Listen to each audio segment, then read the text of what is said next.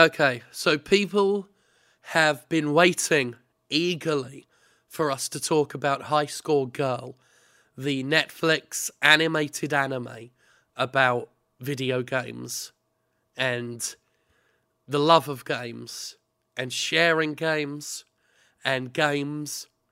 But before we do any of that, I have to ask Conrad, what did you think of Puppet Master the Littlest Reich? So, first of all, I had been meaning to watch it because I am a devoted fan of Thomas Lennon. We talked about it on this very show, and we talked about that horrible Full Moon arcade film. Yes, and We mentioned we hadn't watched it yet, and we both watched it pretty much the same night, because I watched it and then immediately messaged you Yes. and said, you need to watch this now. And by the way, that was a recommendation just for Conrad. I could not in good faith tell most people they need or should watch this. it is, yes, because it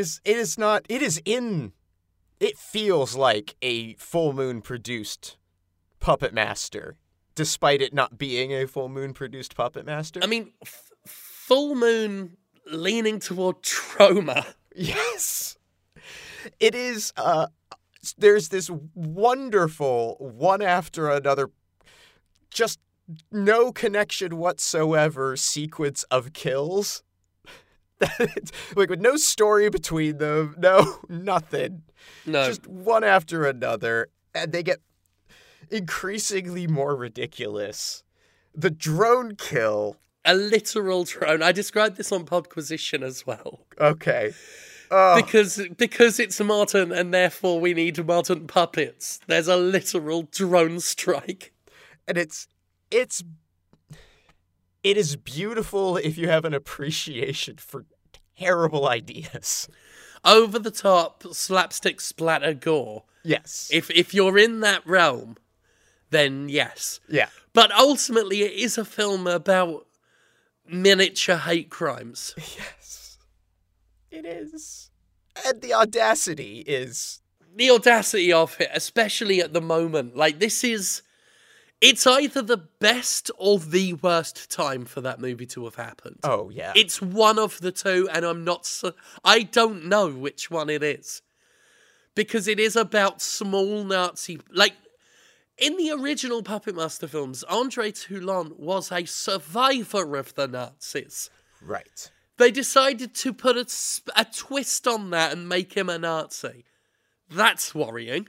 They made him a French Nazi turncoat. Yeah, who used puppets to, well, as one line in the film said, a puppet could find Anne Frank easily. That's an actual argument made in the film. Puppets would have got her. It's called The Littlest Reich. In order to not be upset by the film, you have to go in knowing that a film called The Littlest Reich is exactly the kind of film a film called The Littlest Reich would be. Right, yeah, it is not, there's no irony there.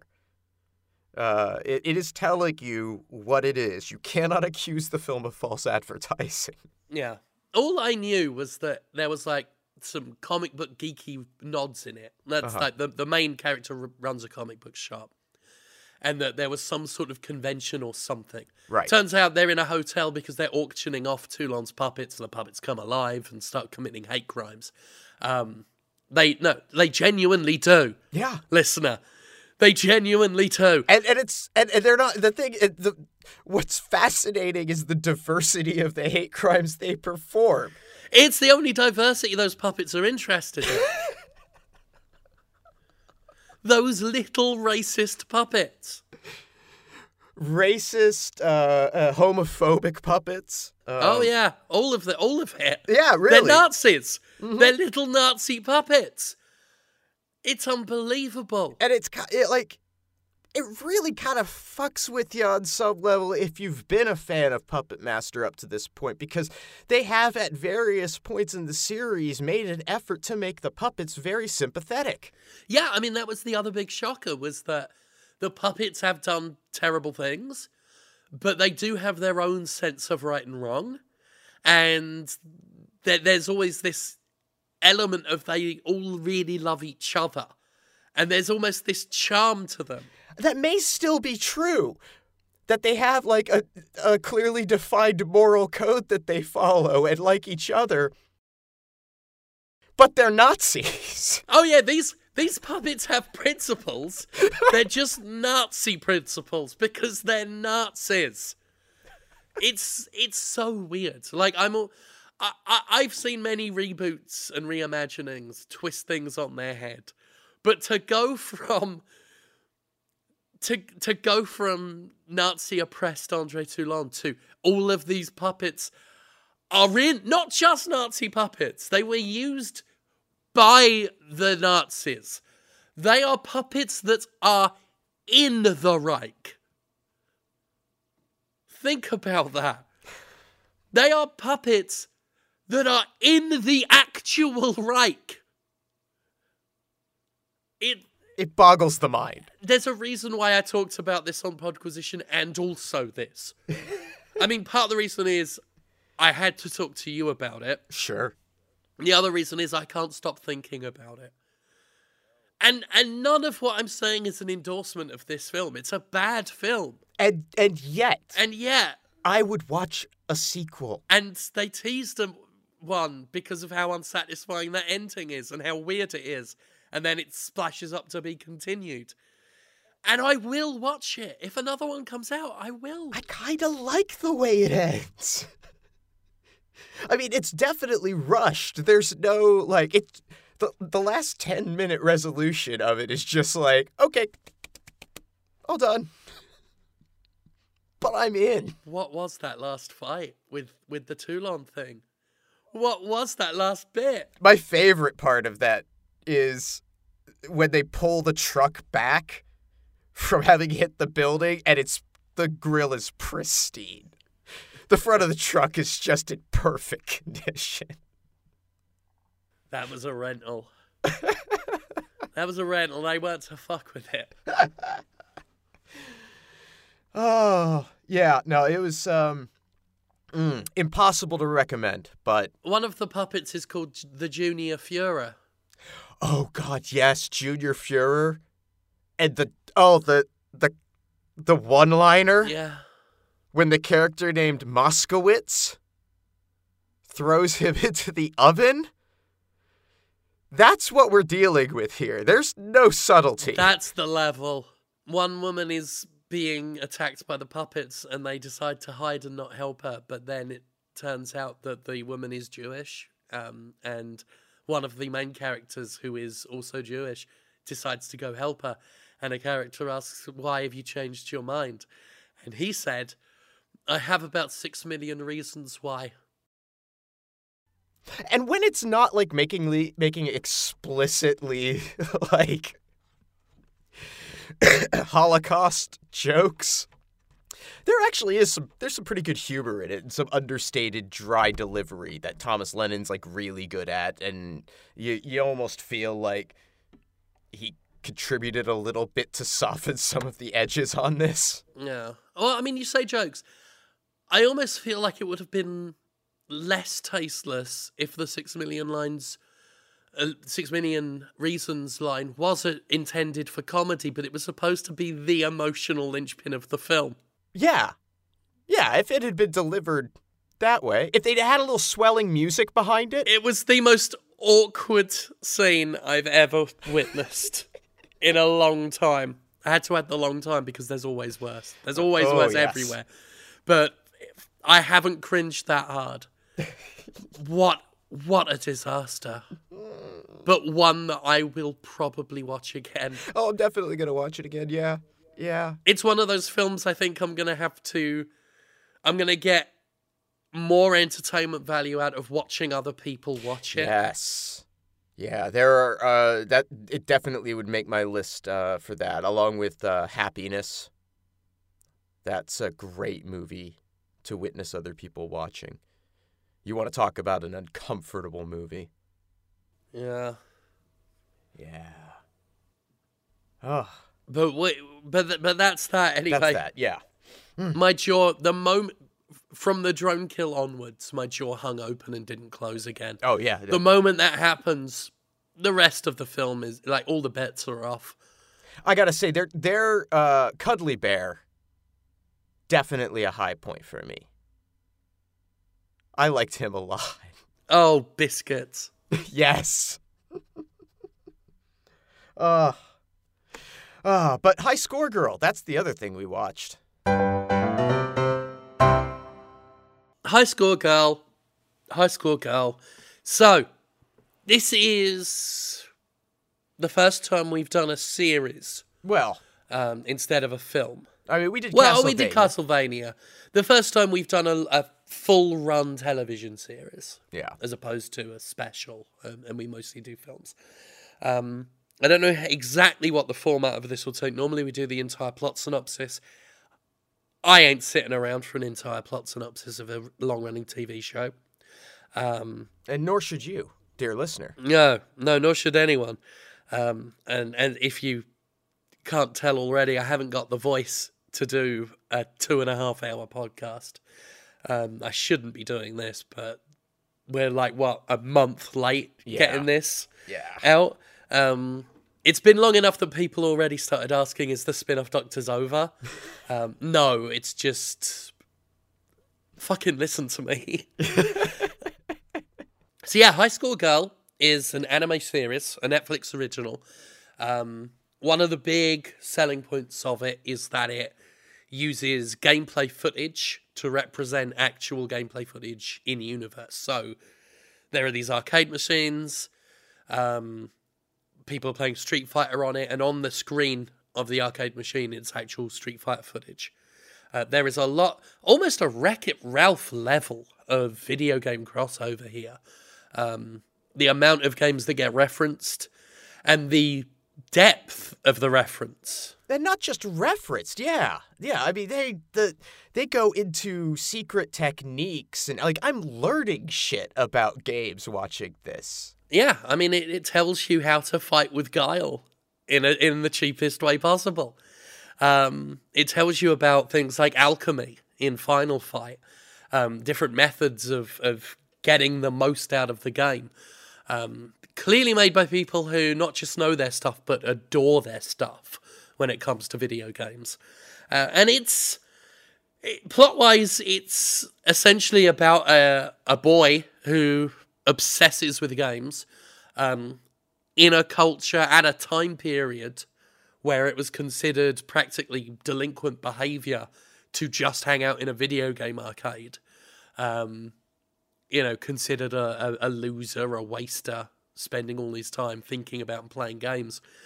But it is his little haven, his escape route, and he considers the sanctity of that haven besmirched when a girl from his school is also found at the arcade and is dominating at Street Fighter. And, she's the best player he's ever seen, and the show frames itself loosely around that concept of this girl and whether or not she's intruding on this boy's territory.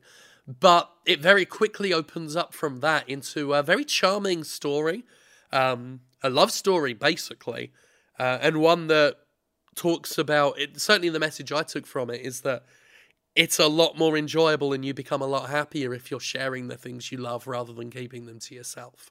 That seems to be that was my takeaway from it, was because it doesn't spend too long even on the boy disliking the girl for playing games. His insecurity about it becomes a regular thing.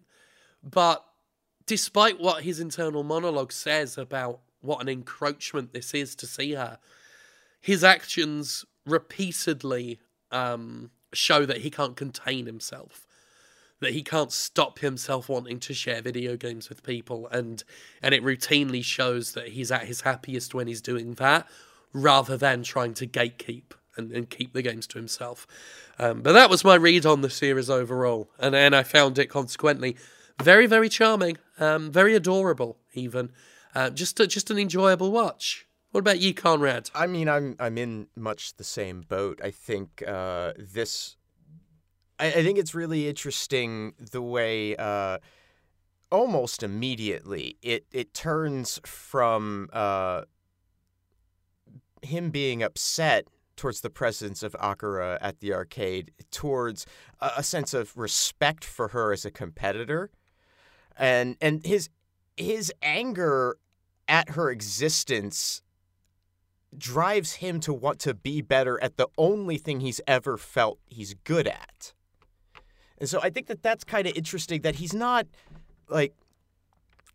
really, he's occasionally an asshole. Sure.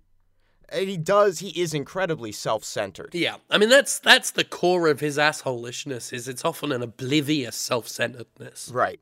And I think that's very relatable. When I think back to who I was as a teenager, and Haruo and I would be, I think, the same age. If I'm doing the math right, that's about right. Like, within a year or two. And I can totally relate to being the guy that was into video games and would have hung out at the hang out at the arcades. And I didn't skip school to do it. Mm-hmm. It wasn't like an obsession of mine. But I didn't have... I successfully pretended to be sick for 2 weeks to play Final Fantasy VII. No, I did have my occasional day where I would take the day off claiming to be ill. That happened, and that's something that, that's the thing. He does that at one point in the series to stay home and play games because he's not actually sick. And then, of course, there's the time that she, in an effort, as a means to get to play home console games, the quiet girl Akira gets him sick by spraying water on him. And I love that. Like, I love that she is as into this stuff as he is. And I think she's such a sad character because she's deprived of this thing that she so clearly loves by her home situation. And her family's, desire for her to be successful, and this private tutor that she has that's just a nightmare. And like, all of the characters in this are, for the most part, really interesting, and it's easy to feel compassion for them, even when they're in conflict. Yeah. It's also quite funny. It is quite funny. It's many of the jokes land. Haru's horny mom. I really liked that. Just this ridiculously thirsty mom who's also just weird and constantly poking through the door. And she really wants her son to get his rocks off. I mean, yeah. Like, it seems to be a preoccupation of hers, is to get her son laid. There's also the teacher who bellows through a megaphone at the kids at pool class to splash about amiably. Just ordering it, just splash about amiably. Just lots of weird humor in it. And then it has a lot of, anime, like very anime things, like the repeating joke about him getting hit by her old driver. Yes, lots of classic anime slapstick. She, Akira beats up Haruo all the time. I like that. I think it's interesting that she never speaks. Yeah. And how effectively they still manage to communicate what she's feeling through expression, and that's good. That's really well executed. Yeah. I also like how a lot of Haru's self-important quest to be better than everyone else at Street Fighter is presented and narrated by a voice sometimes, like a JoJo's Bizarre Adventure or Fist of the North Star or just one of those martial arts animes, except, the hidden techniques that you see mentioned in those kinds of animes are instead video game techniques and exploits that are explained in the same way as some special move in JoJo might be described. And, you know, he has these almost dream sequences where Guile is acting as his old mentor, teaching him how to be better at life and challenges. So there's a lot of parody in here, but it's not like super on the nose parody. There's quite a level of subtlety to the things that High School Girl is affectionately making fun of. Well, yes, that's it. It all seems to come from a place of love, both for the medium of video games and anime. Yeah. Yeah, I am not the target audience for comedy in anime. I mean, I was going to say 9 times out of 10, but I feel like I should just stop the sentence there, because I'm just, it does nothing for me most of the time. But where it's present here, it doesn't feel oppressive either. No. It's not a constant deluge. The show gets pretty emotional at times, and it's affecting. Oh yeah, there are sad scenes in this that actually did get me a bit. That I felt sad for the characters and their situations. And there are the points where you're just really pulling for the characters to, like, just to understand each other. Yeah. You know? And there are these moments where it seems like they're right on the edge of that, like with them staying at the hotel overnight and playing that game together. And it just feels like they're on the edge of a breakthrough. And the way it teases out that tension is just really great. Yeah. I understand why people like romantic comedies now. Mm-hmm. I never cared for them myself. Yeah. But once you're deep enough in this show that you're on the edge of your seat just saying, tell them you love them. Right? Say it. Say the words. Now I get why people like romantic comedies. You get that invested in it. You're just like, just say it. And they do a great job with the secondary characters too, for the most part, especially Meow, who is he is the best friend. Like, he sees that his friend has feelings towards someone that he's interested in. He takes the step back, encourages, tries to help get them together. And then when it's clear that this other girl is carrying this torch, an idiot here hasn't even figured out his emotions for the other girl. He's like, you know what? You need to fix this. Like, he is just so supportive. Yeah. I wish I'd had that. I mean, no, don't get me wrong. I had supportive friends growing up, but man, what a good guy. But everyone should have a friend like him. Yes. Yeah. That speaks to another thing I think that makes this such a good watch, is there's no cynicism here at all. None.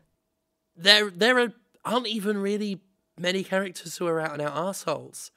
Even like the biggest antagonist is a rival boy who, you know, has the hots for the main girl.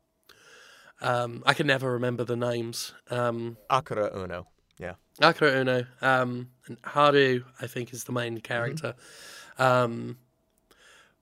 But the closest to an antagonist is this handsome, charming character who considers themselves like a romantic, a Lothario. He's a glimmer boy. And typified by these little purple spangles that surround him at all times to show how sparkly he is.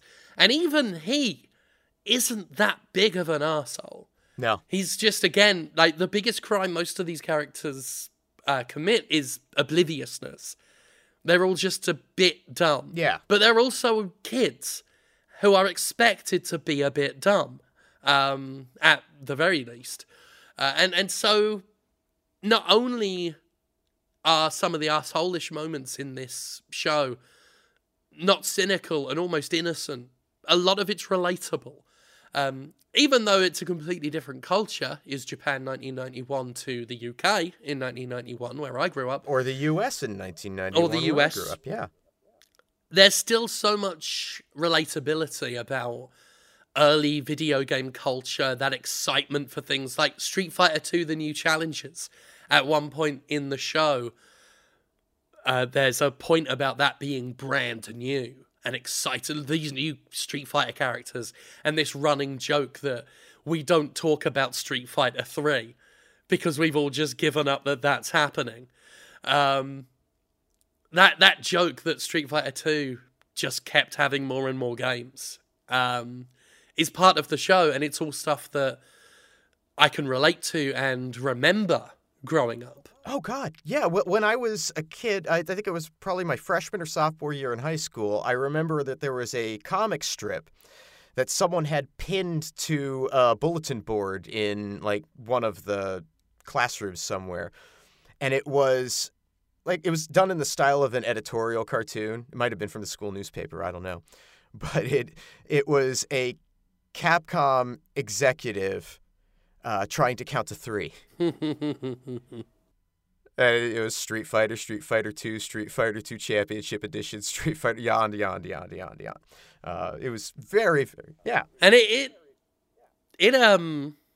speaks volumes about how cyclical it is now, because many people will say that joke is about Valve these days. Sure. I've heard that joke. Valve can't count to 3.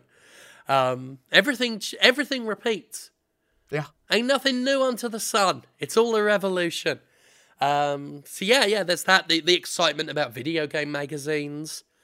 That's part of this show, and it's something I remember growing up. It's a lot of the humor is observational humor, which I don't see often in certainly the anime I've watched. Normally the humor is more geared toward that slapstick stuff. Yeah. But this is very, very keenly observed, very nostalgic, but in a good way, not in a gratuitous way.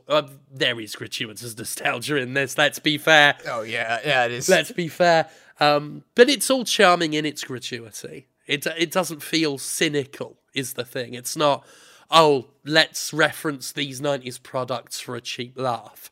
It's, no, let's get into the nitty-gritty of why these products are remembered. Yeah, nothing in here is, I think, done as a ploy to attract people in the same way as you would see in a Wreck-It Ralph or a Ready Player One, where it's just like, oh, I recognize that thing. Yeah. And move on. This is, oh, you recognize, here's something new you didn't know about this thing that you recognize. Yeah, let's not just show you Final Fight.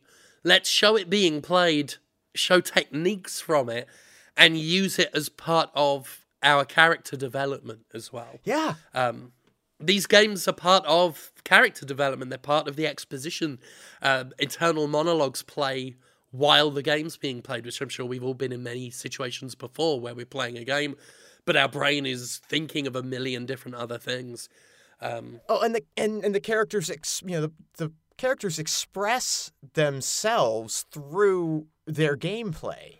Yes, that Final Fight scene in particular, where it uses the concept of friendly fire, essentially, in a beat-em-up. Just how confusing playing some of those brawlers in co-op could be, where you could hit each other and get in each other's way. And they use that as a plot point, as a character expression. It's incredible. It's really well done. It's really surprising to me how good this is. And apparently, it is based on a manga, which I guess did well. But that went on several years. And, that is the sort of thing where I'd be worried about compressing it down into a short form like this. And I can't really draw a comparison. But the story here is really, really enjoyable. And I'm not even bothered by the fact that I don't feel that there's any proper resolution to it. Is the other thing. Life's just going to go on for these characters, and it's not entirely clear where they're going to go. They understand each other a little bit better. And when we can talk a little bit about the release of the series, because in the time between when we said we were going to do this and now when we're actually doing it, the series was extended by 3 episodes. Yeah. And when it ended the first time and we would have talked about it, there was no clear, resolution. It even ends on a note of we're about to do a thing.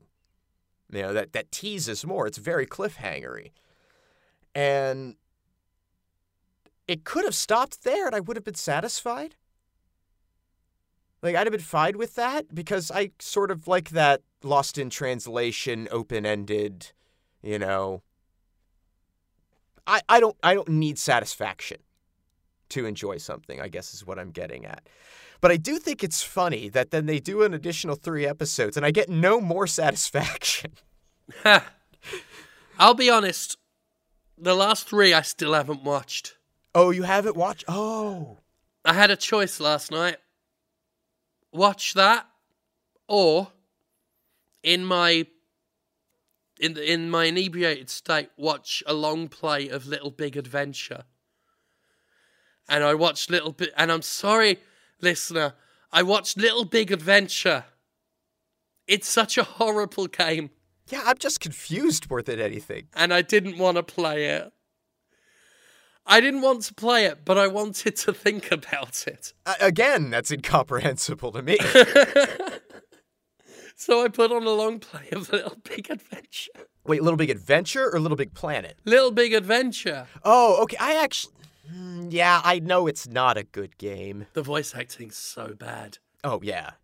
I mean, it's some of the worst English people trying to do American accents I've heard in ages. I forgot how awful it was. To an extent, it is a product of its time. The sure as shit is, because ain't no modern game be as fiddly as that now. No, God, no. Where you've got to change character status in order to perform basic functions like talking or running or fighting. And you've got to keep pausing the game to change him into a different mode for it. Yeah, I like the puzzle design. I just wish the interface wasn't such shit. Even watching a long play is frustrating. I bet. Because you're watching the player having to readjust the character all of the time to aim things or move around things, and it's so stodgy and so slow. I couldn't make it through the whole thing. Well. And you'd have thought that after I'd done that, I'd have put on 3 episodes, because it's only 3 episodes of High School Girl. Yeah. I didn't. I started watching Zombie. the Lucio Fulci? The fucking, that. Which I watched for about 15 minutes. And then I got bored of that. And the evening went on like that, watching bits of crap, and forgetting to do High School Girl. Well, I'll tell you what. It's. I will say there is a. The last 3 episodes do feel a bit different, in the sense that all of a sudden we have new characters being introduced. All of a sudden, which is kind of weird. Yeah. There's Akira's sister appears. She has an older sister who's a bit of a rebel in the family. Uh-oh. Yeah. And she disregards the family's rules all the time and is kind of a free-spirited, slightly pervy young woman. There are a couple of points in there where she's commiserating with Akira about something that happens to her relating to the teacher, and she reflects on how she was denied a computer because the teacher thought she was going to be using it for pervy reasons, which she denies and then admits. And then later she's found by Haruo at an arcade playing strip mahjong. That's a little it's a little strange. There's the other classmate that does the that wants to examine a boy's erect penis on the Ferris wheel. Oh. When they all go to a festival. Oh. Or the amusement park. That was in the okay. Yeah, that was in the episodes that you watched. Had you forgotten I'm about trying her? to remember. Oh, God. Oh, fuck. I completely forgot about that character. Yeah, there is some sexual assault in this. That character's worth an entire podcast discussion. She only appears a few times, but damn, she thirsty. Terrifyingly thirsty. Terror thirsty. And yet again, somewhat relatable. Because I did know a couple of girls like that growing up. Yeah. Plus, you're always looking at knobs on Ferris wheels. Well. You tried to look at mine. Well, you know. I tell you, I said I'd have let you, but you had candy floss all over your fingers. It's very sticky. Yeah. I don't want a pink sticky winky. But yeah, so she pops up a few times. But the older sister gets introduced, and she's another like sympathetic character that's supportive of Akira and just, you know, wants to try and break the pressure on her. And that's good. But the teacher becomes more engaged in the last 3 episodes too, and starts alternately meddling more in, or she's being shown meddling in more overt ways, and but it's really, again, really sweet. All of it in the end. And the mom, I'm so bummed you haven't seen the last 3 episodes, because the mom is suddenly a badass.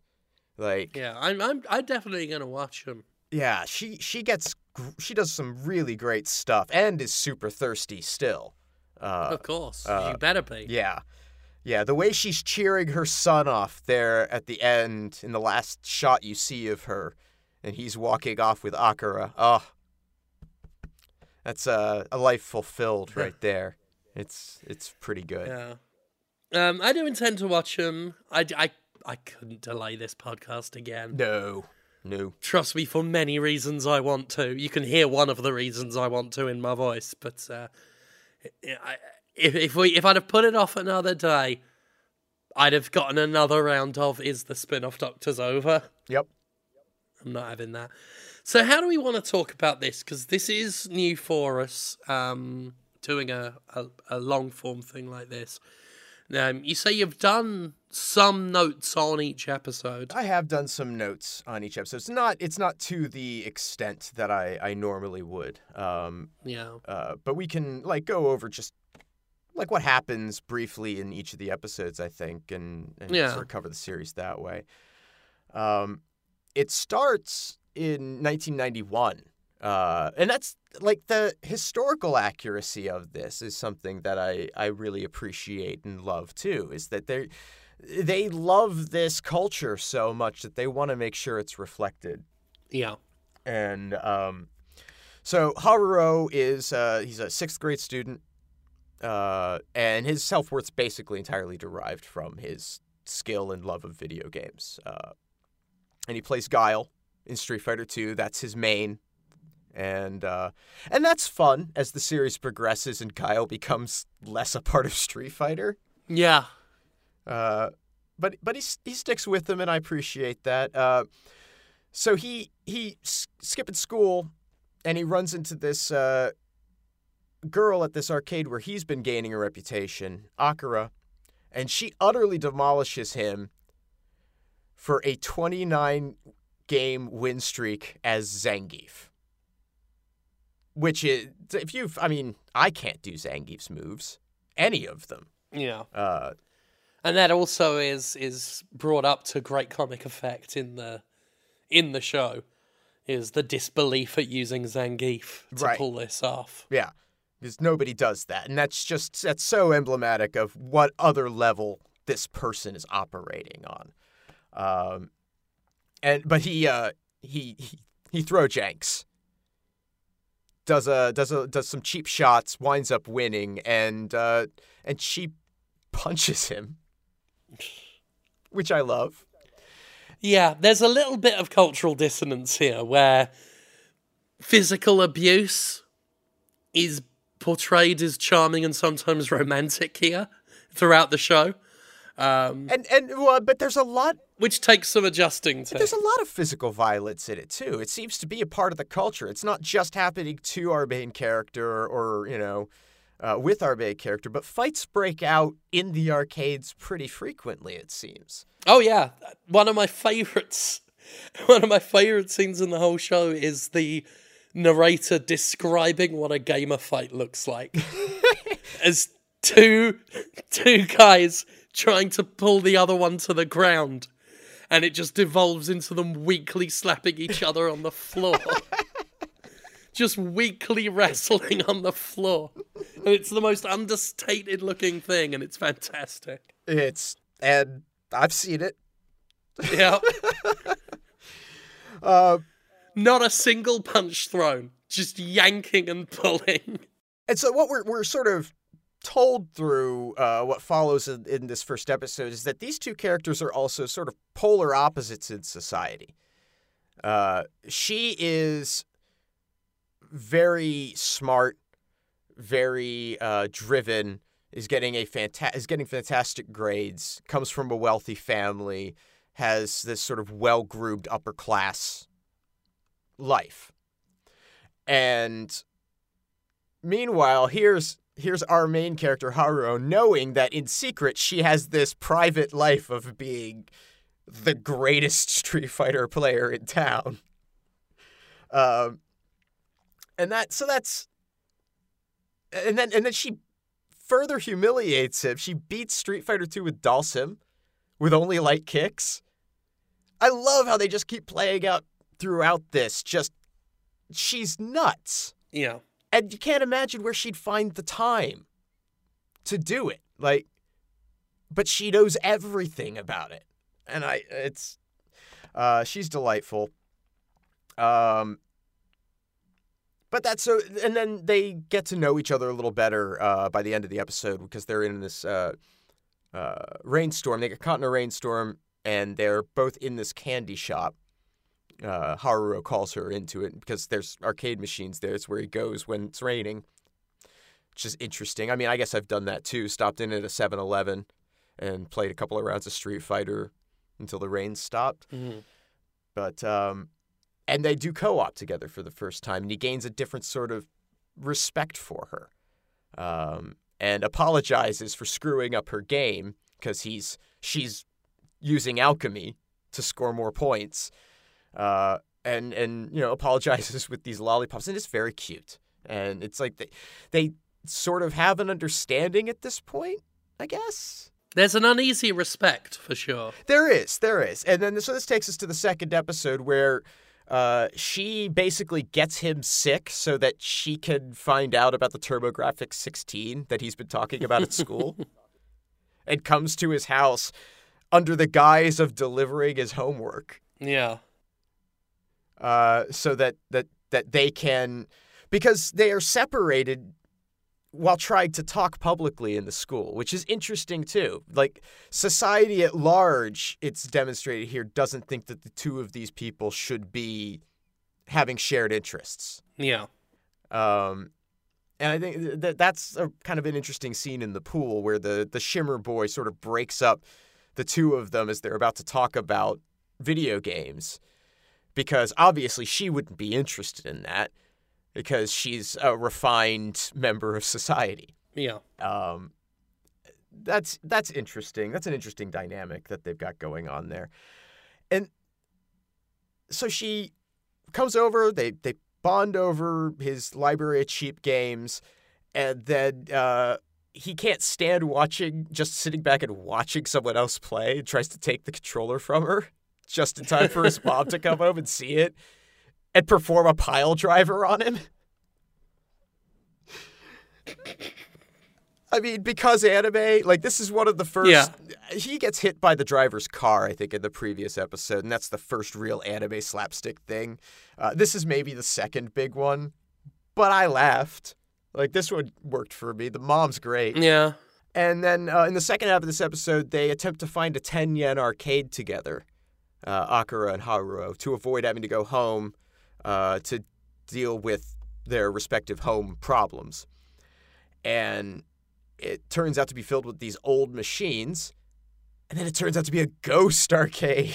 Yeah, I thought this was going to be the kickoff to the actual plot. Like, there was going to be some, fantasy elements and shit to this. Yeah. But it turns out it comes out of nowhere. It turns out they were in a haunted ghost arcade, and then it just doesn't come up again. No, there are some strange spiritual elements operating throughout the series. And at first it feels like it's just Haruo's imagination. Him imagining that the gaming gods are giving him strength and, and supporting him along his quest to be the best he can be in video games. Yeah. And this is where you should have watched the last 3 episodes. Oh, well, there you go. Because at one point, Guile actually intervenes on Haruo's behalf and stops him from missing an opportunity to cross paths with Ono. It's really cute. But so, yeah, there is sort of a strange spiritual undercurrent that runs through the series that the love of gaming is bringing these people together through some power beyond their ken, I guess. And it's fun. It's cute. But he offers to start taking her out to arcades over summer break to give her, a rest from her constant struggle with having her private tutor and whatnot. And so then in the 3rd episode, they go to a botanical garden because the Shimmer Boy wants to horn in on Akira. And then Haruo hijacks the group by suggesting they go to this amusement park that's right next door. And then he bails on the Ferris wheel, which is the one ride they're all going to get on, because this is where the girl who wants to look at a dong, he gets paired up with her. And when he finds out that she's going to grab his penis, he just bolts. Good on him. Good on him. And turns out Akira's also disappeared from the group, and they're both in the arcade, so they play games. They get left behind by the group. They do some rides, and they have this sort of kind of almost date. But neither of them probably would feel like that's what it was. It feels like they're just doing something together. Yeah. I think, again, it speaks to that theme of obliviousness. Yeah. They are basically on a date, but they don't perceive it as such. And maybe they don't really understand what that means at this point, or what the context of that is. But there's an innocence to it that I find very interesting. Yeah. And the next day, it's learned that she's going to be moving abroad to Los Angeles, and everybody in the class that they share gives her a gift of some kind, except for Haruo, who just instead suggests that he's glad to be rid of her. And, now she's no longer going to be darkening his arcade, and goes and uses the money that his mother gave him to buy her a gift to go play video games. And this is like the worst thing I think he does in the entire show. Yeah. And to his credit, like, he comes around, like, he realizes that he's going to miss her, that he is punishing her for something that really isn't her fault, that she's going to leave. Yeah. And he's going to miss her.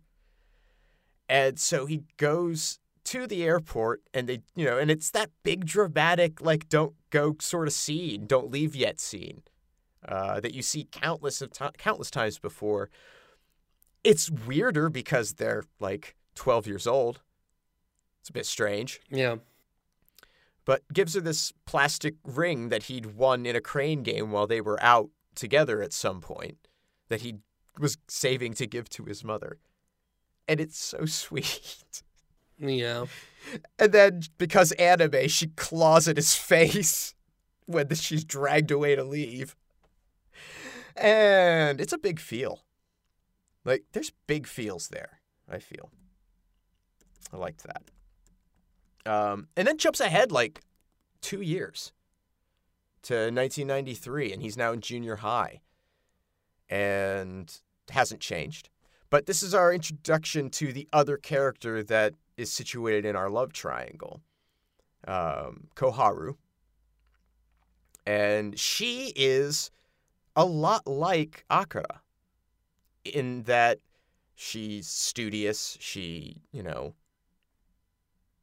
respected and hardworking and all of these things, but she just has a very different home life with a supportive family that wants her to play video games because her dad's into it. Yeah. And they get sort of hooked up when they're both caught in a storm together, and it sort of mirrors him getting to know Akira in that same candy shop, both playing Street Fighter, and she picks Zangief because he looks strong. And she has this preternatural talent for playing the game, and it's... Yeah. I like that, because that's a running thing with this character, is she's asked several times what informs her choices of characters, because she doesn't pick the optimal ones or the expected ones. And I'm someone who fucking plays Pokemon with an Ekans in my party. Sure. I pick things based on what visually they look like and whether they look cool or fun or cute or whatever. And that seems to be how she picks things. It's like, I like the look of this character. I don't care, what tier they're in. Because with her, she's preternaturally good at games but doesn't know them. Right. She's got the other character's skills, but not the love there. So that makes her interesting. But I do love that, because I get questioned like that. Why did you pick that character? Because I have fun with it. Right. And the idea of the game is for me to be entertained. So I get bored watching, like, Ryu get played in a Street Fighter game, because Ryu, to me, is just a very bog-standard character. So I like, that's where I got some relatability from it, was people being puzzled by her choices, because she just goes with her gut and what looks appealing, what looks fun to her. Yeah, but the thing I find interesting about it is that her motivation for playing is never about fun.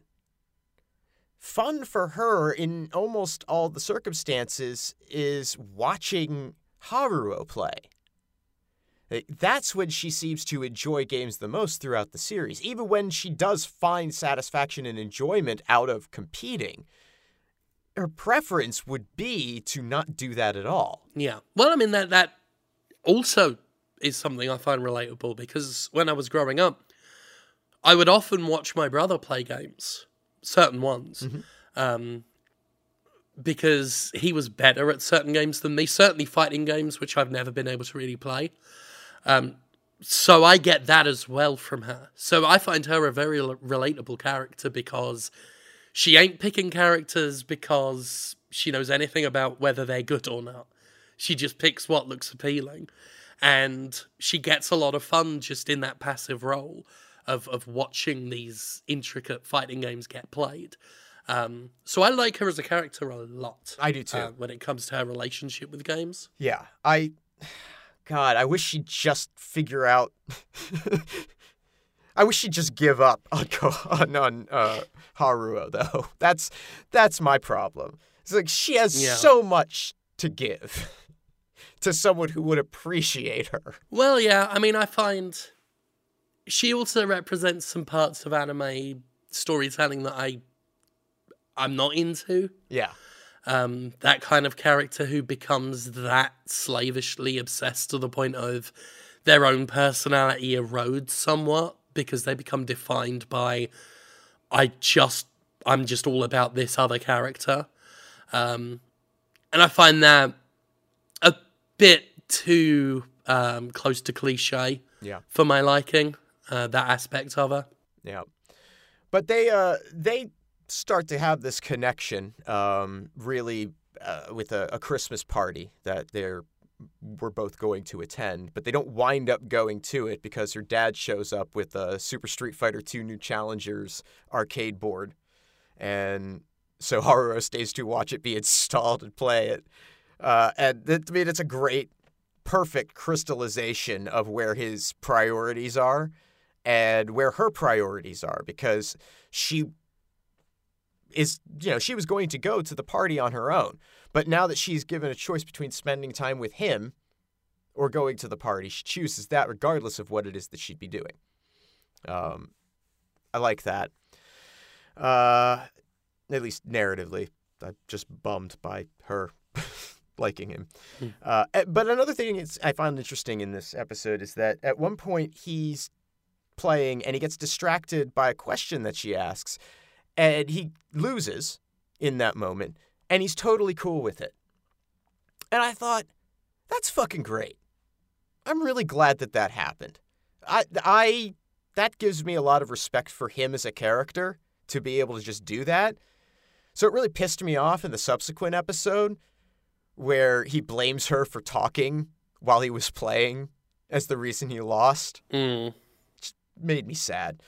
But that happens as they play Mortal Kombat at the start of episode 5. And she's a button masher, but it works. And again, he's reminded of Aka.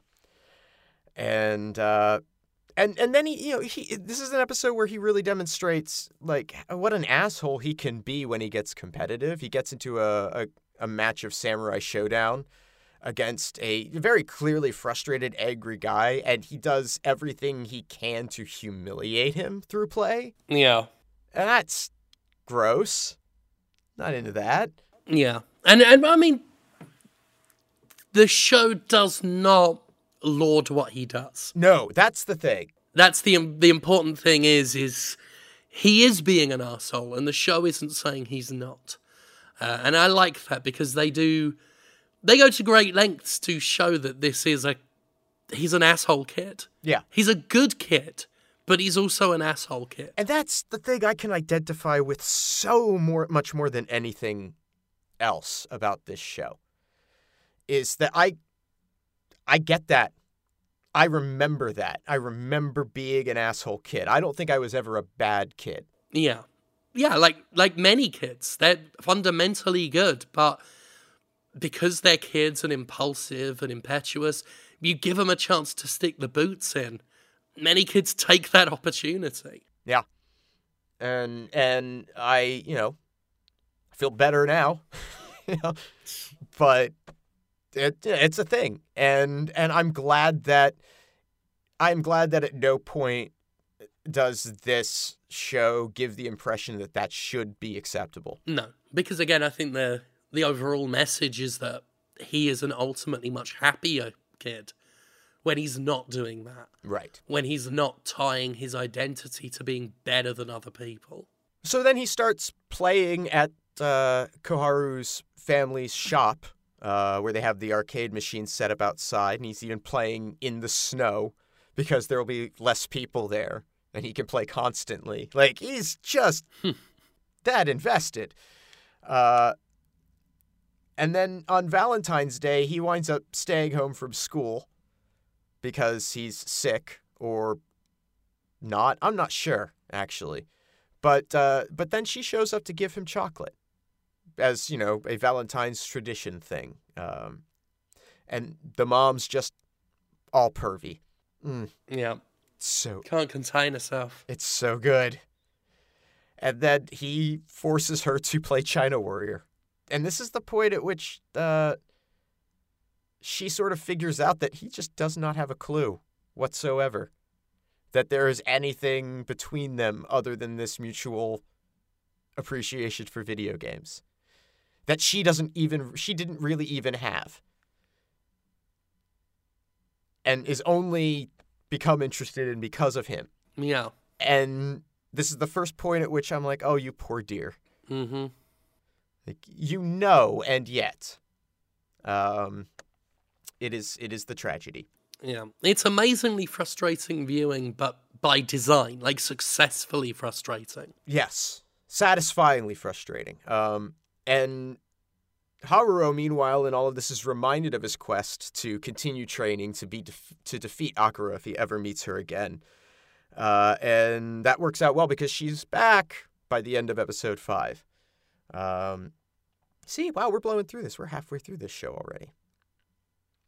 So at the arcades, Haru keeps playing Super Street Fighter 2, and Kaoru's thinking about, like, they both have their motivations for getting better. They're both doing the same thing of training to impress someone else.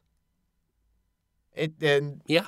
I love that parallel that they have going on, and of course perpetually frustrated by Kaoru's obliviousness to it. And then as Kaoru is playing for Kaoru, god damn it, the names. As blonde girl play for Game Guy, while Game Guy go pee,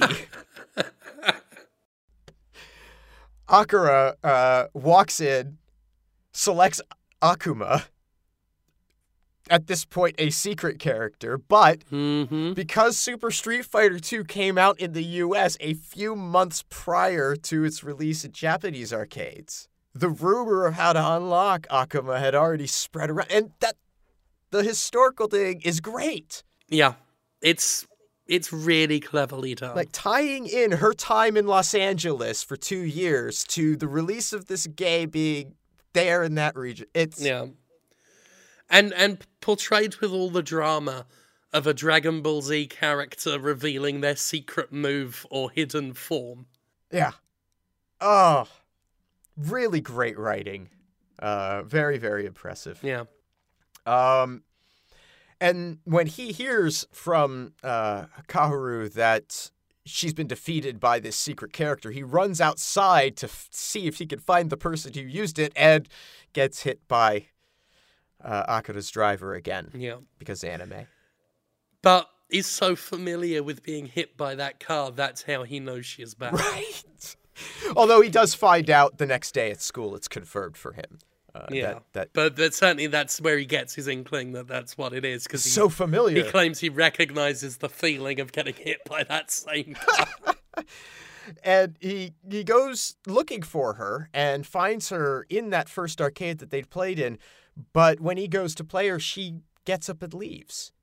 And, like, isn't ready to face him or what. And then they're forced together because he accidentally starts multiplayer on her Final Fight machine. And this is where she starts deliberately attacking him in-game to make it harder on him. Mm-hmm. And it's just a great sequence with him coming to the realization that she's expressing herself in this way. And that she is angry with him. And he's heartbroken by this rejection. And it's really sad. Yeah. Because all he wants is to compete with her. And he doesn't understand their relationship. And I really feel for him at this point. He's an idiot. But I've kind of been that idiot to some extent. Nobody's ever gone to a great effort to attract me, I don't think. But I'm so bad about it that I have found out years later about this shit and been like, oh, I'd have gone there. Oh, my history is littered with missed opportunities. Yeah, if only I'd known. So by episode 7, Kaoru's so desperate to get Haru to spend time with her that she buys a Super Nintendo and Final Fight. And he does at this point find out that Akira's the Akuba player and watches a guy get shut down asking her for a date, and is asked to evaluate their relationship and says just a very tactless thing about how she's a thorn in his side, which pisses her off, as it should. That's a dick move. And then the class takes this trip to Kyoto, and this is an interesting bit of sequence because Haruo and the very thirsty Kaoru are left behind at this train stop, and they wind up walking to most of the way to Kyoto, past Lake Biwa, and stopping at a couple arcades. And Kaoru, now here, this is another example of two characters being on what, for all intents and purposes, could be considered a date. Only this time here we get to switch it up because Kaoru actually gets it. Like, she's self-aware because she's looking for that relationship. And Haru remains completely ignorant of it still. And that's a good bit of story writing in there. And then he goes to the hotel once they get back and caught up with the group, and he runs into Akira, and he tells her all about the day, and she gets seemingly jealous of him spending time with this other girl. But he doesn't get that either. Like, he's just so lost in all of this. Then the trip carries on. Like, we're already in episode 8 because this trip spans like 2-3 episodes. And Meow, this is Haruo's best friend. This is where he expresses that he has an interest in Akira himself. But he doesn't know. He asks Haruo for advice, and Haruo really doesn't have any idea. And doesn't really care because he just wants to go play Street Fighter at a tournament out of town. Yeah. But Meow, who is the best friend, again, everybody, you know what? If you don't have a guy like this or gal or someone in your life who's this supportive and like observant about you, find that. Because shit, like, he instantly catches on that this other girl, Kaoru, has a crush on Haruo. And he's like on it. And he's there to be supportive, like to help him figure that out, not to force the relationship together. He recognizes it's an unfortunate situation for her, but he just wants everybody to come out of this okay. I love him. Yeah. He's number one in this. Haru does go to this Street Fighter tournament and discovers that Akira has also slipped away from the school trip to do this and sees it as the opportunity to finally have that face-off that they were previously denied. And they both make it to the finals, and Haruo wins, but it turns out that none of the punch buttons were working on her arcade panel, on her arcade machine, because the guy before her had gotten his ass kicked and slammed on the machine and broke the buttons. So he didn't really win because she was so severely handicapped. Yeah. Again, great writing. Yeah. Really good fucking... Yeah, just excellently put together story. It's just well-constructed drama because, again, for him, it's all about him being denied the fair fight that he wants. And, to be able to say that he beat her. It's all that really matters to him. And that he can't get satisfaction in this way is just... I love that that's his response to this. I mean, it's the wrong response, but great character writing. Yeah. They wind up getting into a fight, having a brawl, covered in mud, and in this confrontation, it's revealed that he had missed having her in his life in this way, and he discovers that she has still been wearing this plastic ring that he gave her years ago around her neck. And it's so cute. Yeah. And when they get back to the hotel, his best guy, Meow, sees them together and is like, oh, okay, I get it now. This is totally cool. I'm going to help make this happen. He's the best. By episode 9, they set up this arrangement where Haruo gets to, during this summer, give her a break from her studies, chaperone her around arcades and so forth. And this is the last opportunity that they're about to go to high school. And it's like high school in the United States is a very like different thing, certainly, than lower grades, yes. But over there, like your whole future is determined by what high school you go to. Yeah. It is just a huge part of that academic system. And so they're all of these characters are now at a turning point in their lives that's significant.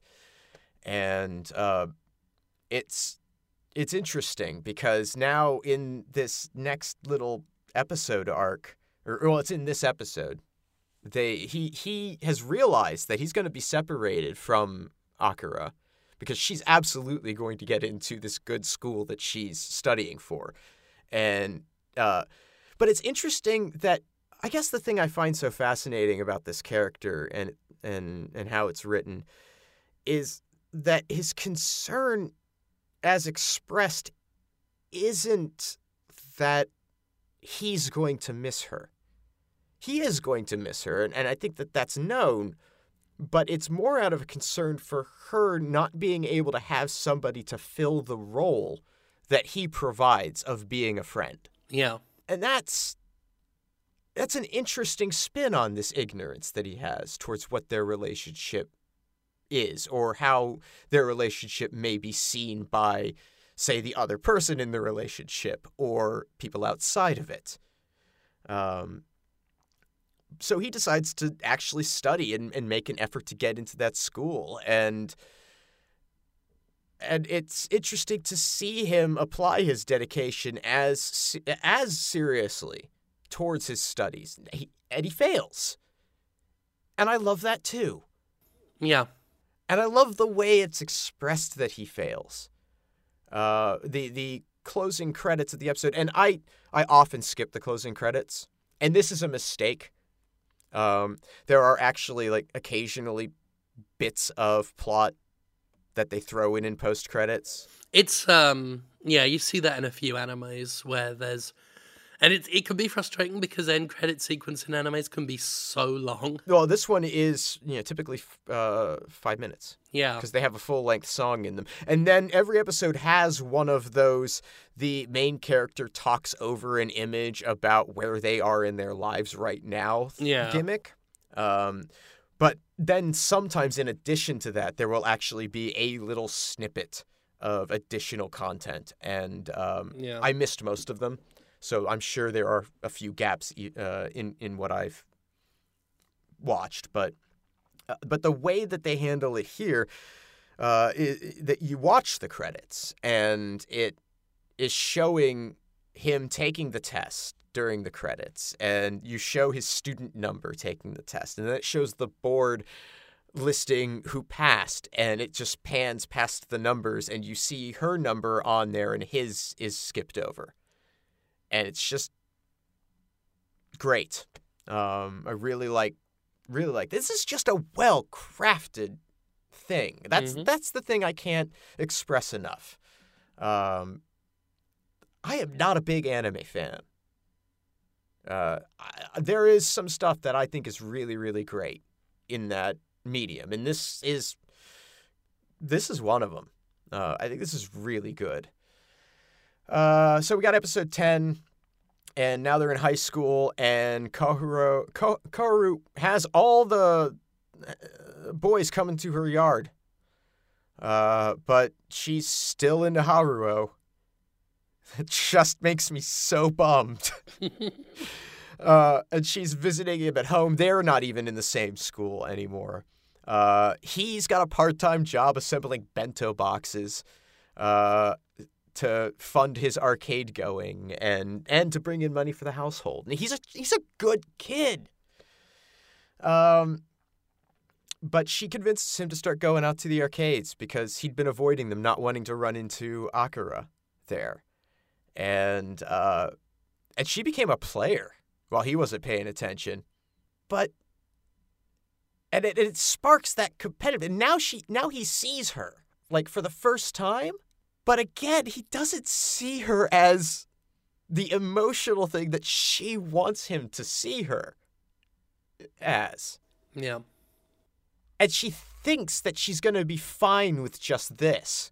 Or she thinks that it's going to go from this to the thing that she wants. And it's never going to happen. And it's very tragic and well timed out. And but he gets beaten by her, and he realizes that he's lost his edge. And he starts training in earnest again. But she's just better than he is now. And as he's running home in defeat, he runs into Akira, and they spend some time together in the arcade. And Kaoru, not him. Oh, sorry, not Haru. Kaoru runs into Akira at the arcade, and they sort of get to know each other. They play a shooting game together.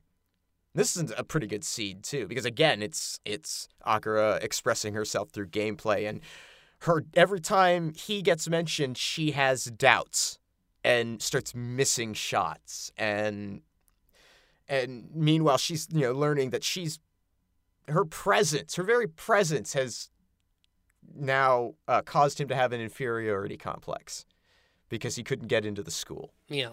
And there's a lot. It's heavy, but it's heavy the whole time, but it still feels light. It still feels breezy. I'm so invested by this point. Anyway, so she gets told that Akira is at home, and the tutor starts bringing the hammer down. She's no longer to go out to the arcades, just at the time that Haruo has regained his confidence and has learned some patience from CD load times on the Neo Geo. Oh, yeah, that was a great little scene. Great joke. But Koharu won't give him satisfaction. She wants to remain the champion and have the upper hand in this relationship for a little while. I like that as well. I like that too. Withholding the championship rematch. Mm-hmm. And as time passes and Akira continues to be absent from the arcades, eventually her driver shows up at Haruo's house looking for her. That she's run away. She's had too much of the strict discipline, and she's just gone. And so Haruo goes on this quest, trying to think, okay, where would I go? Where would she go? And this is the first time I think he really he's thinking about them as the same person, but he's starting to think from her perspective and the places that she'd go. Yeah. And it marks a change in his character. And he doesn't get all the way in this moment. It's the turning point. Yeah. And he's constantly fighting the distraction to play all of these games in these places that he's going to looking for her, because that's the conflict within him. And just as he's about to give up, the characters from his games, in another instance of the gamer gods sort of pushing him in the right direction, winds up in an arcade where she's on a 70-game win streak at Vampire Hunters. And this time, he manages to sit down and get beaten by her. And then just tells her they'll take her home. And it's really, it's something. I don't even know how to feel about it. It's like in the moment, these characters both accept something, it feels like. Or just know that they need to be together. And that's, it's pretty great. For the last episode of the initial run, stuck in Kawasaki for the night because Akira still refuses to go home, Haruo calls his mother and she arranges a hotel room for them. And it's this awkward domesticity thing where they take turns taking baths and they watch television and there's it's the TV's so sticky. There's this advertisement for red bean pastries or buns. And they keep watching it over and over again. And then he remembers he bought a Famicom while he was out looking for her. And they play Daiyun Dokai, which is the sports meet game with the Technos characters that fight each other. until he falls asleep playing it. And she covers him with a blanket. And then when he wakes in the morning, she is sleeping upside down in her bed just the way he was. And it's just very sweet. Yeah. And he has responsibilities, so he goes to work and comes back at noon when he's done with his shift, and she's still there, and he takes her home, and they stop to take a strip of pictures in a photo booth of her headbutting him. And as Koharu starts reflecting on the last year and a half of trying to become Haruo's equal and earn his attention and basically get him to love her, she sort of determines finally that it never would have worked because he has this focus on Akira. And she expresses being grateful for having been introduced to competitive arcade play, and she still feels drawn to him. She's still unwilling to give up. And it's so kind of uncomfortable that she has this self-awareness about what she's doing, but still feels that compelled to follow this course out. And so she visits him on the night of a fireworks festival to lend Haruo her PlayStation. And she's watching as he plays, and it's right back to where they were at the beginning of the relationship. She's doing the thing with him that she really wants to do. And in the end, he offers to loan his Saturn to her, and while he's retrieving it, she sees the photos of Haruo and Akira from the photo booth, and her heart breaks. Yeah. And it's at that point where she just delivers the ultimatum that now I'm going to give you your opportunity to win against me, and if you do, I'll drop this whole unrequited love thing that I have for you, and if I win, we have to go on a date. And it is so shitty. And that's how it ended. And yeah, I like it. So I got these three to watch, and you more or less described those before the other ones. To a bit. I've talked about a few things that happened in them, and I don't want to go in because I think you should watch them. I don't want to totally ruin it. But yeah, I definitely want to. Yeah, like I said before, I would have been very happy if this had been how it ended. And I'm still very happy with what they did. I don't think it doesn't. I don't feel like it gives me any more resolution in the end. But maybe by the time we do our next episode, you'll have seen it. We can talk briefly about it. Get thoughts on it. But yeah, I do think that this is something people should watch. And it's very worth it. It's a charming, adorable, funny, yes, heartfelt, very sincere show. And the characters, for the most part, are great. The few characters that I don't think are great don't factor in enough into the story to matter. Yeah. The worst characters are barely there. But the music's good too. Their use of music in it is excellent. Mm-hmm. And in the various forms, they use is that the Street Fighter theme that they're using throughout? It feels like it. Da, da, da, da, da. Yeah. Yeah. They remix it in several different ways for many different purposes throughout the show, and it's always really effective when they do it. Yeah. And I mean, at the most basic level, there is still just a ton of great nostalgia in there. Yeah. It doesn't rely on it, which is the key difference, but there's still loads there if you want it. Good nostalgia. It's well-portrayed nostalgia that doesn't feel cheap or lazy. And that's the key distinction, I think, between this and a lot of other films and so forth that draw from this well. This show loves that stuff, and it wants you to know that it loves it. Yeah. So yeah, watch it. Really, really, really, really good show.